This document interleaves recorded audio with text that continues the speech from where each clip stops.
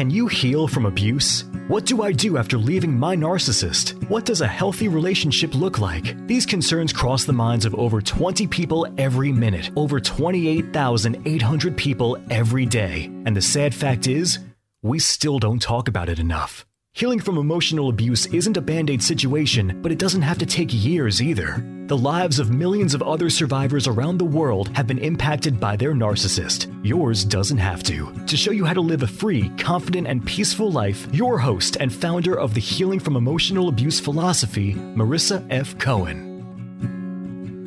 Welcome back to Breaking Through Our Silence. Today, I know that I've talked about them before on previous podcast episodes, but I'm really, really excited to invite retired Army Major General Robert D. Shadley, author of The Game, Unraveling a Military Sex Scandal. He did 2 tours in Iraq and Vietnam, over 33 years of active duty service, followed by 10 years working with the government as a contractor with the SHARP program.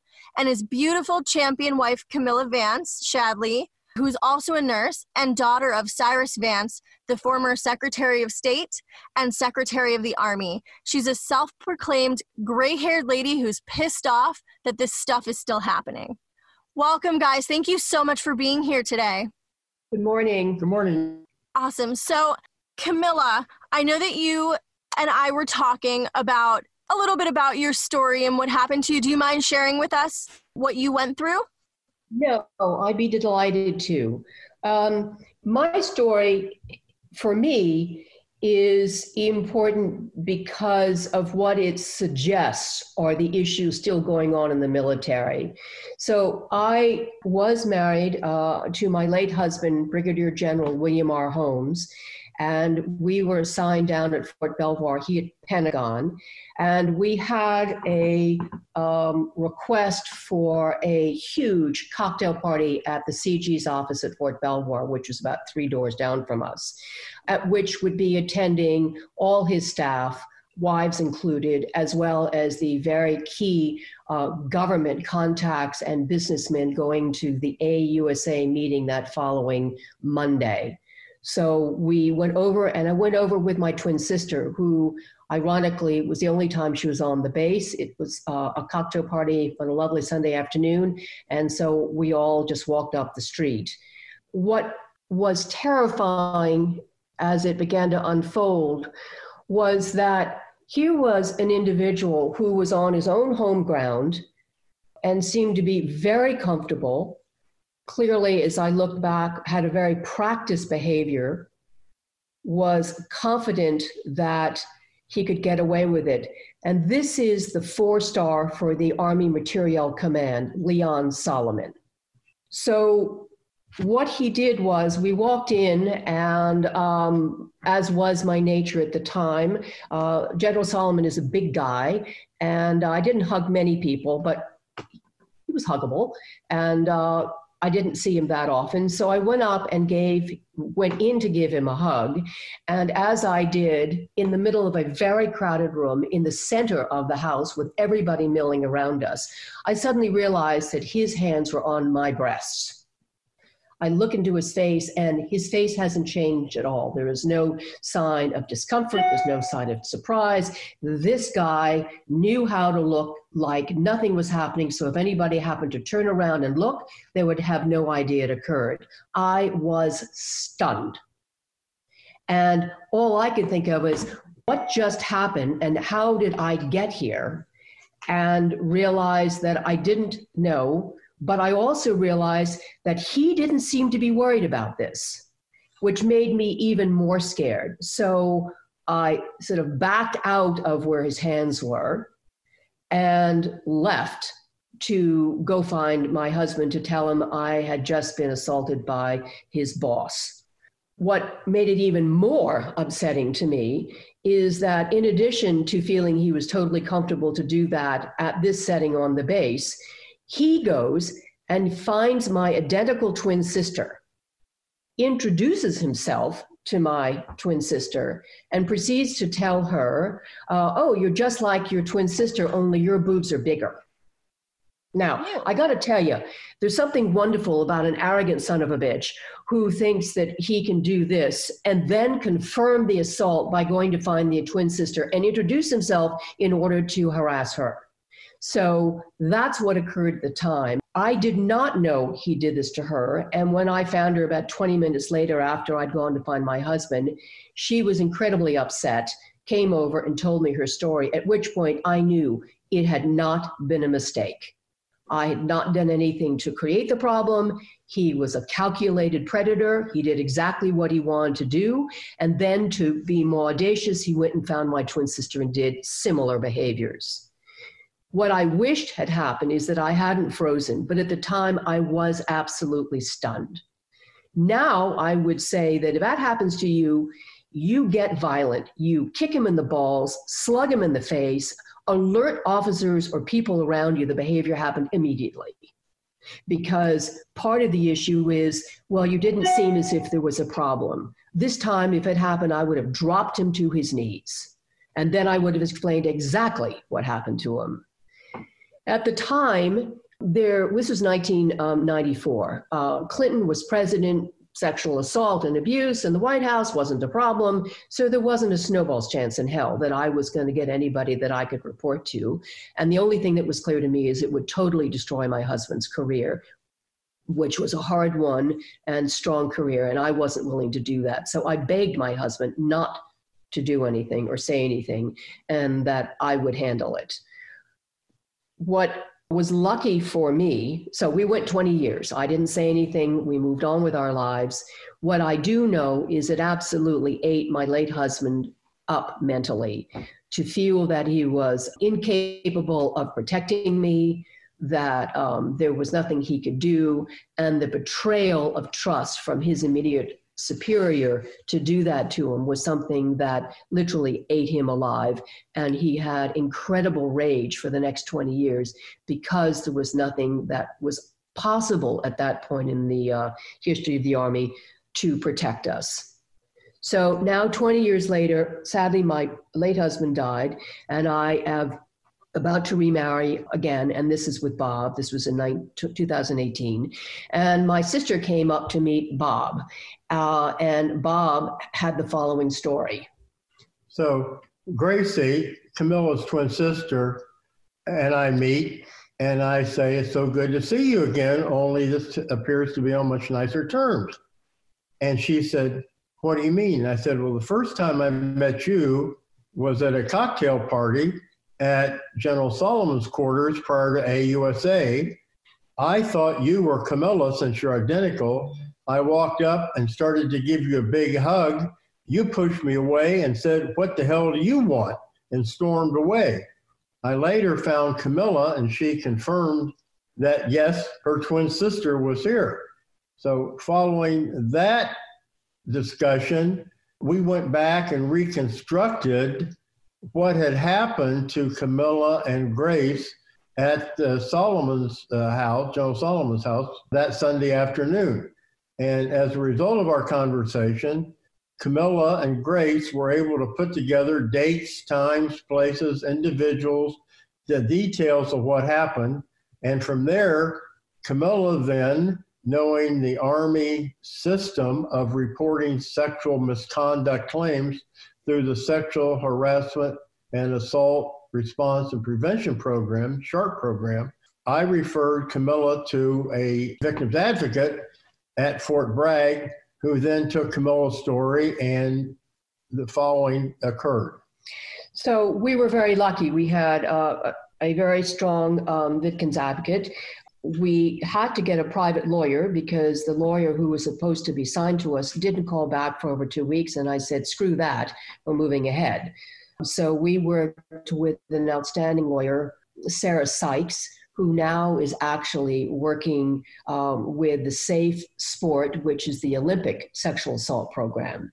And to summarize quickly, we got General Solomon a reprimand for his career move. But what occurred as we went through the process was to me a clear indication of the lack of the military's real interest in dealing with and helping victims. So I followed the process.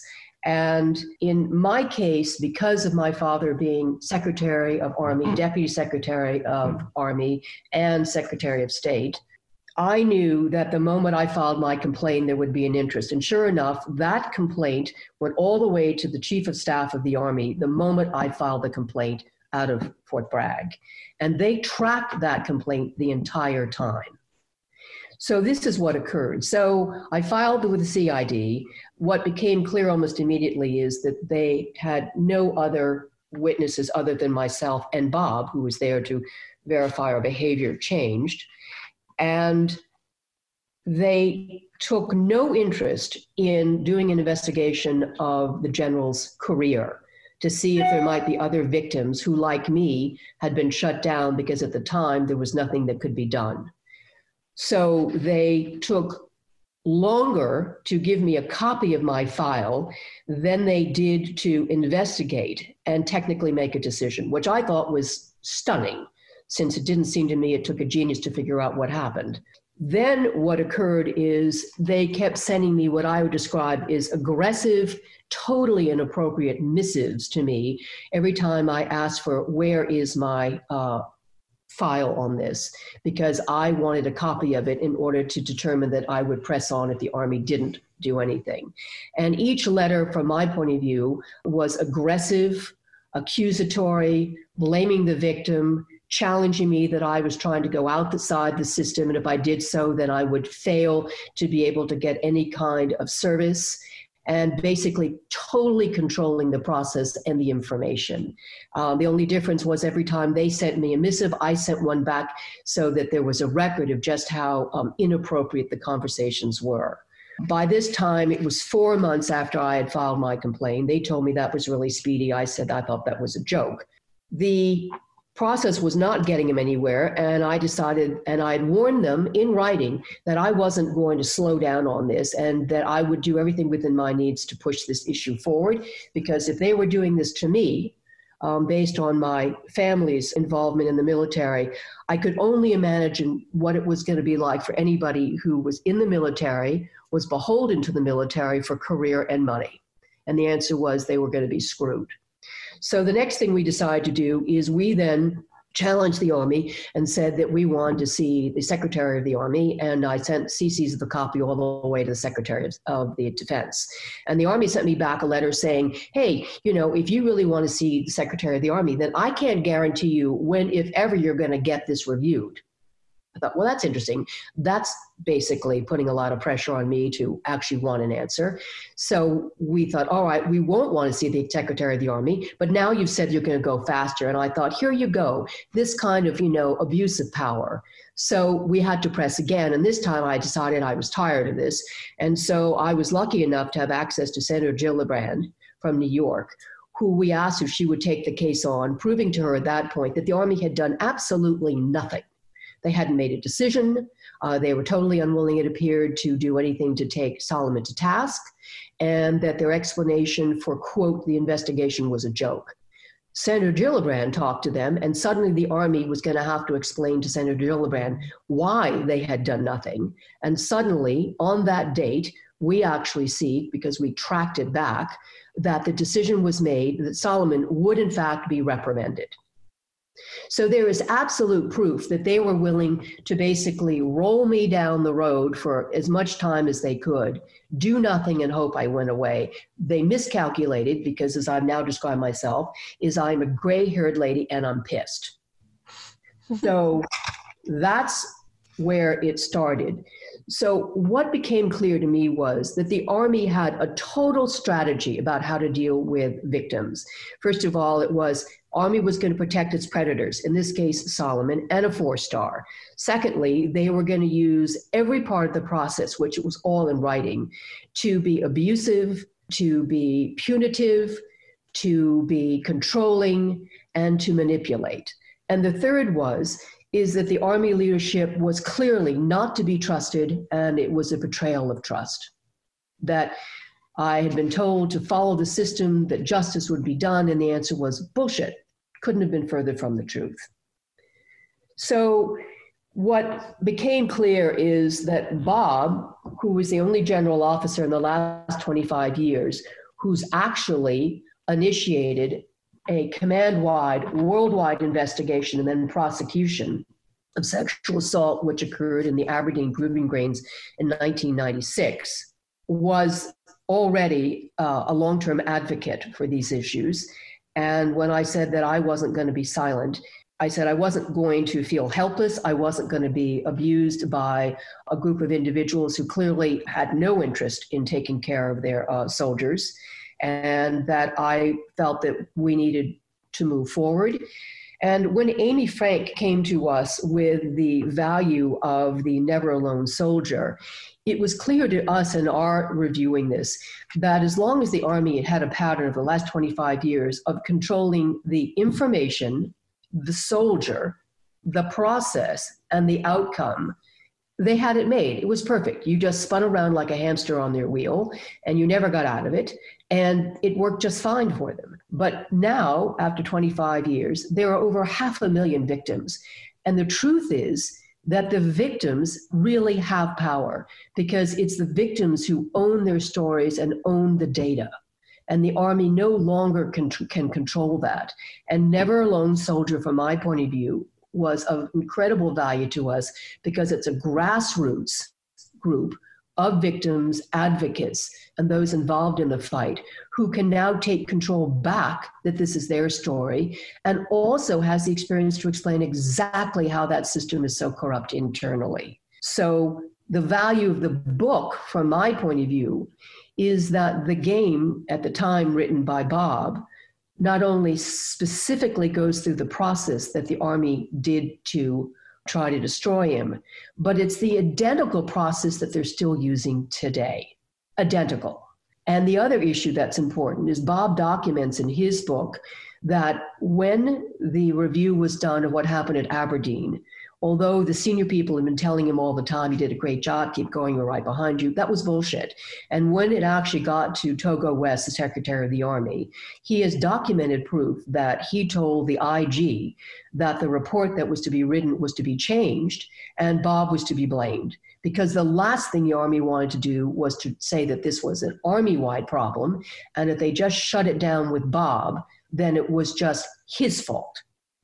And that's how it ended for the Army. We've contained it.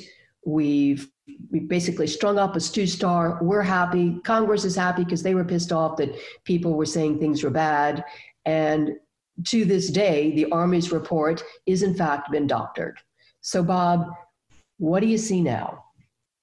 Sadly, my beautiful bride is just one of 500,000 young men and women who have been victims of some form of sexual misconduct since we at Aberdeen uncovered this problem in 1996 and brought it to the attention of the Army senior leadership. In the past few days, we've heard horrific stories coming out of the 416th Theater Engineering Command, a part of Lieutenant General Charles D. Lucky's command as the Chief of the U.S. Army Reserve, followed by the tragic murder of Vanessa Guillen at Fort Hood. Every day, we see more and more of the continued sexual abuse, sexual misconduct by soldiers and their leaders within the primarily the Army and the other services. What we see today is we have a program in the Army called the Sexual Harassment, Assault, and Response Prevention Program. We have many dedicated young men and women, senior men and women who are serving as SHARP program managers, sexual assault response coordinators, victims advocates, special victims councils that are working very hard to get justice for our victims. Many of them would prefer to be called survivors, but unfortunately, not all of the victims survive. Unfortunately, all of our SHARP professionals are not in commands where they have full command support. And part of the problem is that the military has allowed commanders to pick and choose what parts of the SHARP program they want to enforce. And it's inconsistent throughout the Army. Camilla mentioned Aberdeen. The parallels with Aberdeen are today beyond disturbing because it's exactly the same failed crisis management plan that the Army used in 1996. The first steps were to protect the senior leaders, the 3 and 4 stars. They're looking and saying that an instance that appears in the press is isolated and only to that command. We only focus on mid and lower grade leadership failures. The assumption that the victims are at fault is the third key thing. And it's interesting to note when it comes to sexual misconduct, sexual assault, rape, it's the only felony where the victim is called the accuser. Just read the press.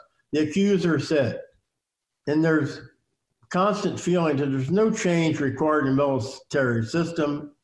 And finally, the senior leaders are not at fault in any way. I've been an adjunct instructor at the Army SHARP Academy since 2013, speaking to over 48 classes. At a break in one of the classes, 3 senior non-commissioned officers in our Army asked me if they could talk to me. And they said, "Sir, we know you talk to people in high places. Could you please pass on that the perception in the ranks is that senior leaders, officers, and NCOs get off, lower ranking officers and NCOs get hammered, persons of color get hammered, whites get off." And I said, "What do you mean by hammered?" And they pointed to the bars on the window at the old prison at Leavenworth and said, "If you go to jail, you got hammered." So on the 22nd of July in 2015, I had an office call with then Lieutenant General McConville, who is now the Chief of Staff of the Army, and told him that. And I said, "This is the concern of your soldiers." And he just blew me off, said, "No, that can't be true." And so I said, "I'm beating my head against the wall." As a result of situations dating back into the 2015 and before, soldiers quickly understand that there are about 4 lessons that they have learned by getting involved in reporting sexual misconduct. 1, soldiers don't trust their leaders and the chain of command. There's little to no command honesty. One speaks up at one's own risk, and Amy Frank is a tremendous example of that. Amy has been fighting for victims for months and years, and she gets blamed. And retaliation works, as she pointed out. As Camilla pointed out, we were the last command to do an in-depth investigation worldwide of all the potential victims in a command, and we were responsible for 52,000 soldiers. The Army lesson learned at the senior levels from Aberdeen 20-some years ago was that you don't want to do in-depth investigations because you don't want to find out how bad it is. In my case at Aberdeen, every training base in the Army had a problem. The Army could not admit that because the 4-star in charge of training command would have had to have been relieved. Not only was it going on in the training command, it was going on throughout the operational force. So that would have meant that commanding general of the forces command, another 4-star, would have had to have been relieved. If you relieve 2 4-star subordinate commanders, then who's next? The Chief of Staff of the Army would have had to have been relieved. So the mantra of the military is these are isolated incidents. The chain of senior leaders aren't involved. Now, the emphasis that Camilla pointed out with regard to senior leaders, the senior leaders in the military, in my humble opinion, are more interested in making the problem go away than they are solving the problem. Absolutely. I 100% agree with that. And I think the thing that's interesting is to take a little closer look at the case that Amy Frank is involved in with Illinois. Do you mind expanding on that a little bit? When Amy is the victim's advocate in the 416th Theater Engineering Command, headquartered in Illinois, and she uncovered consistent lack of care for survivors and a general total lack of command support and taking care of soldiers. She wrote to not only the commanding general of the United States Army Reserve Command, Lieutenant General Charles D. Luckey, but she also wrote to General James McConville, the Chief of Staff of the Army, and also notified the Secretary of the Army back in 2019. Very little action was taken, no action, in fact, until after the first of this year. Now the Army appointed an investigating officer, a three-star general out of the Pentagon, the charge of the installation command. And so far, 18 field grade officers and generals have had adverse findings documented against them. So what Amy uncovered within the 416th, and knowing her sources around the Army, this is not unique to just the 416th Theater Engineering Command in the U.S. Army Reserve. It appears to be rampant within the whole U.S. Army Reserve Command, whose commander, Lieutenant General Luckey, changed command on 30 June, and I'm not sure exactly when he retires, but it looks like he's going to leave the Army as a three-star general. And as far as I can tell, reading the documents, he put out very little guidance to his command from the period in 2017 till just a couple months ago. So I think that this goes back to the original comments by the three NCOs. Senior leaders get off. Until the Army gets serious and starts holding some 3- and 4-star generals and senior presidential appointees liable for poor leadership, we're not going to get anywhere. So I think one of the things that becomes really clear is that there is a complete disconnect between the Army's pitch of leader accountability and zero tolerance. And I guess what I would say is, yeah, I understand what zero tolerance is. Zero tolerance is that 3 stars and 4 stars get protected at all costs. 2, that collateral damage is totally acceptable. And 3, that we're really not interested. I don't know any job anybody's ever had that allows you for 25 years to do this bad a job systemically for this long and still get paid, much less have a job. And yet we as a country accept it. Congress doesn't seem to have that much of a problem until recently. And I think, therefore, the importance of people like Never Alone soldiers really have to be a driving force. Now, the thing that makes me mad is I do not know why it is the responsibility of the victims to be the ones to insist on change. I agree. The victims shouldn't be the ones fighting the system. The system should be fighting for the victims.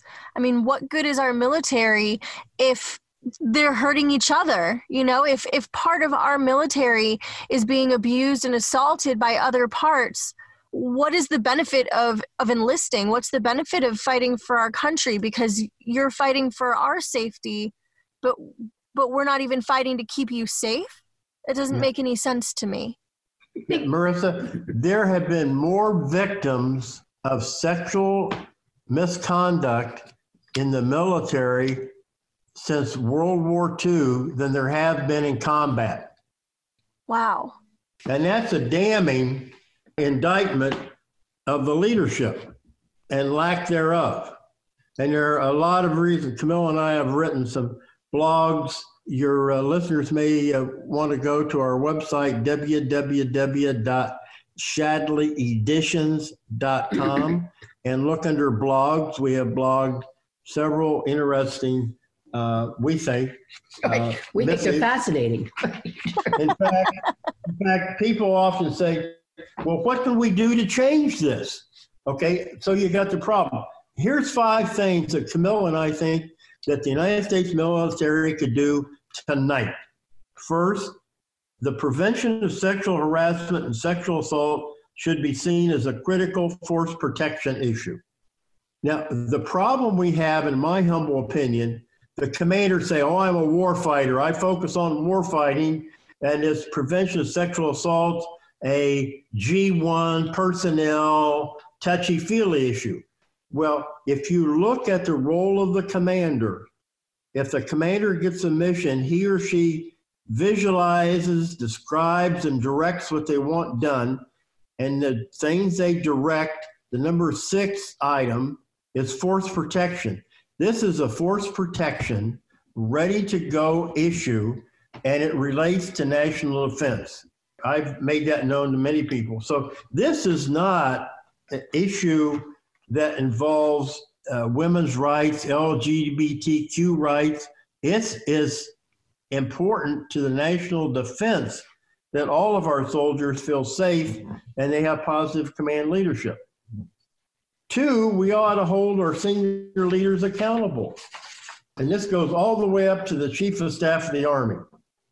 3rd, I think we ought to routinely publish a list in open source media of leaders punished for sexual harassment or assault crimes. This can be either judicial, non-judicial, or administrative. And could I just add to that?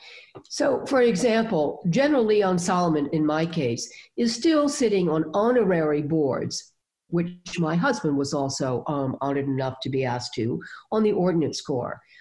Why is it that when I've asked them to review his standing with his honorary groups, which is the Hall of Fame for Ordnance, and there's another one, what is it, Bob?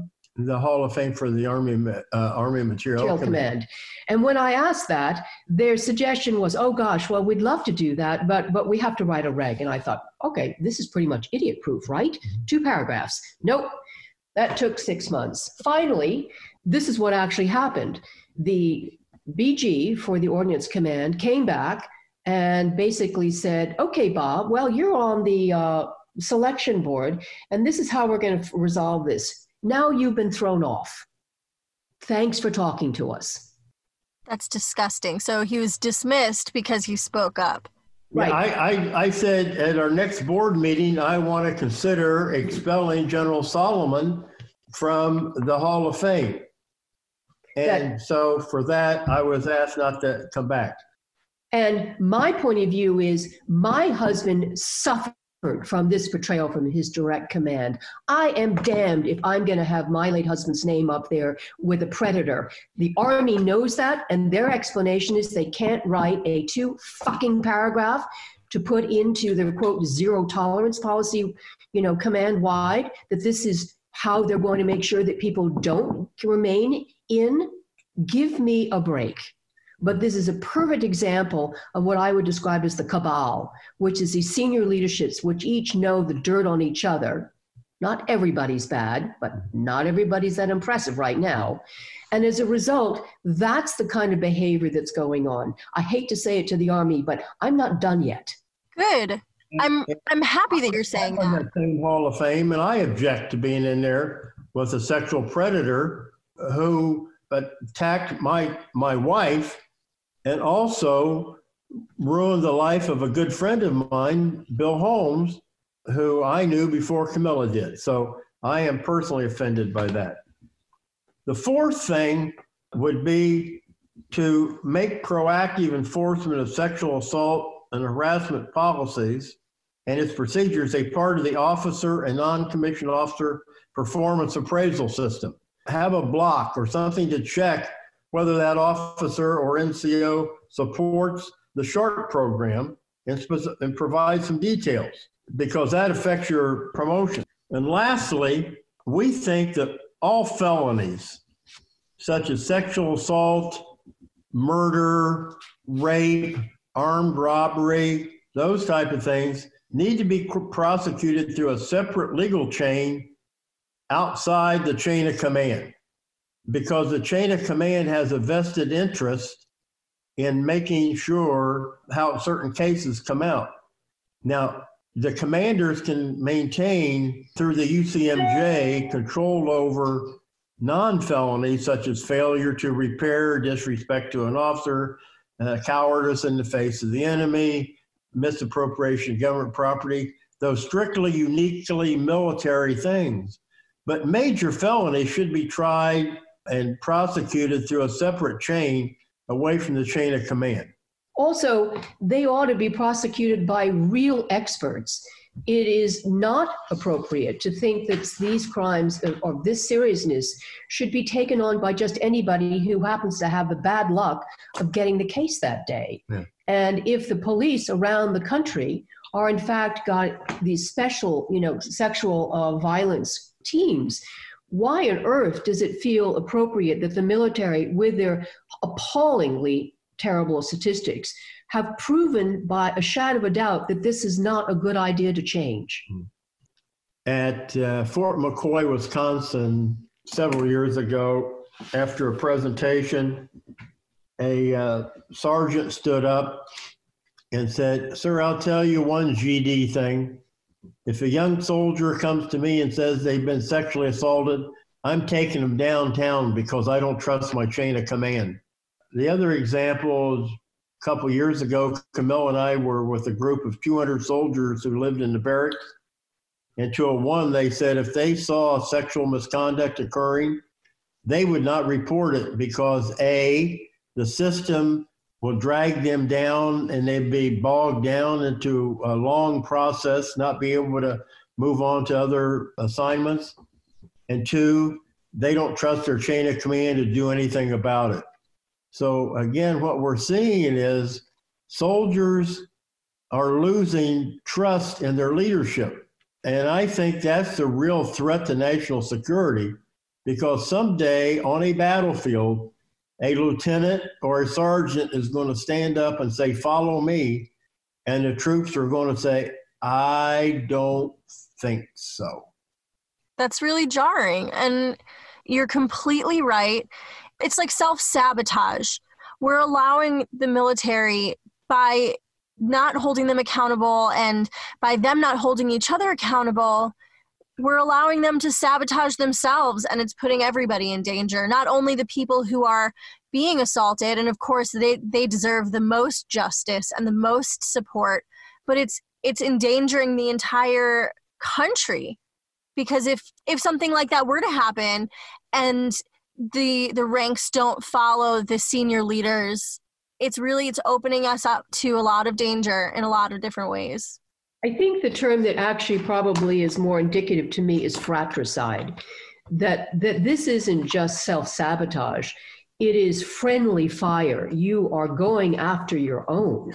When is that going to be taken seriously and recognized just how destructive that is? That's a really good term.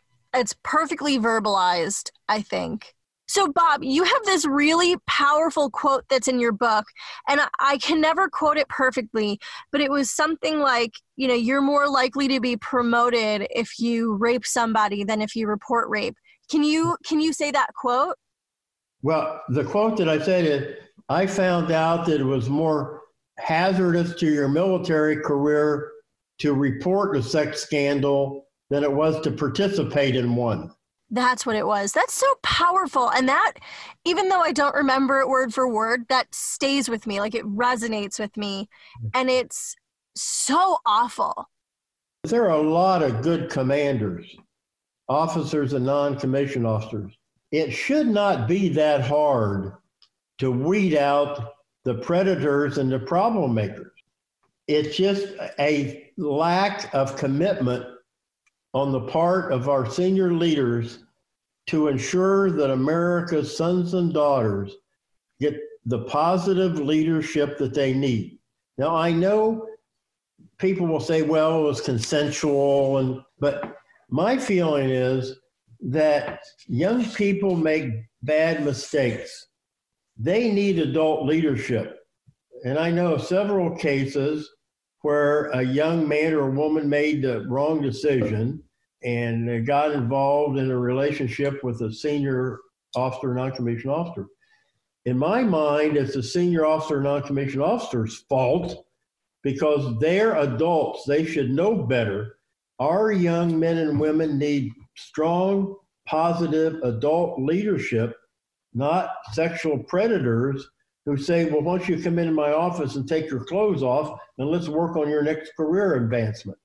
The visual of that is disgusting and horrifying and abusive. Is there any advice that you guys would give to a survivor that's trying to get justice?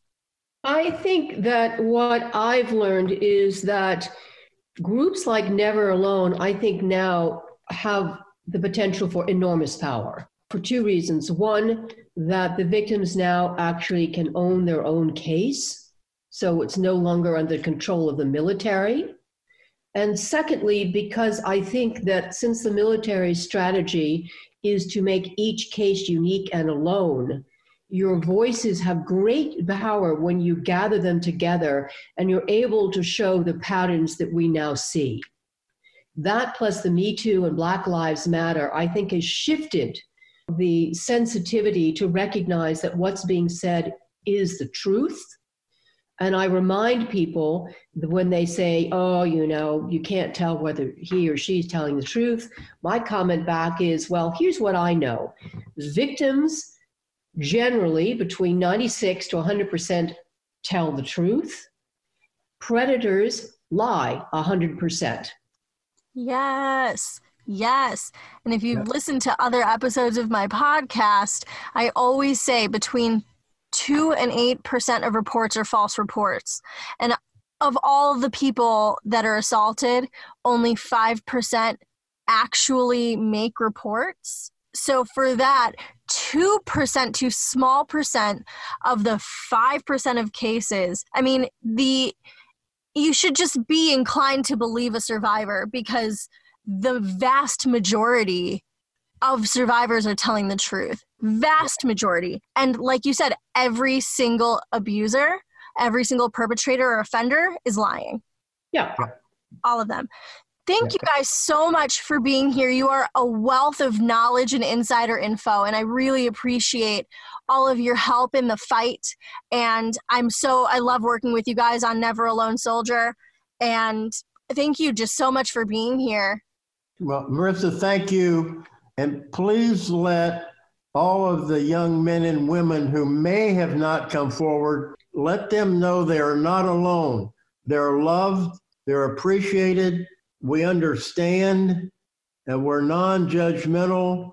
We just want to get them the care. That was our primary objective 25 years ago. It's my objective today, is we want to find out who was victimized and what can we do to get them care, and so that they can do the best job available they can to live a productive life. Because as you know, being victimized by sexual assault is absolutely earth-shattering to both men and women survivors.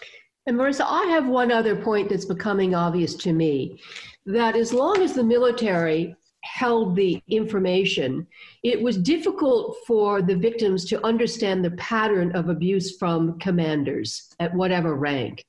Now, I think that the victims talking to each other, we can begin to actually put together these patterns to more clearly go after those commanders. Absolutely.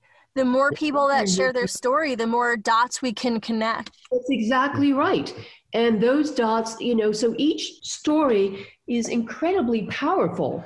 And for the very first time, that totally changes the discussion with the military. And that's why I think that Never Alone is going to be so powerful. I'm really excited for the things that we're going to do with Never Alone Soldier. I think that it's going to be a real game changer for survivors, and I think it's going to be a big wake-up call for military senior leaders and commanders who are good people, to give them the confidence and the resources to hold the ones who are not good accountable. I totally agree. Absolutely. You're spot on. If you enjoyed this podcast, you have to check out www.marissafaycohen.com/private-coaching. That's www.marissafaycohen.com/private-coaching. Marissa would love to develop a made-for-you healing plan to heal from emotional abuse. She does all the work and you just show up. Stop feeling stuck, alone, and hurt and live a free, confident, and peaceful life. Don't forget to subscribe to the Healing from Emotional Abuse podcast and follow us on Facebook at www.facebook.com/Marissa F. Cohen and Instagram at marissa.fay.cohen. We'd love to see you there.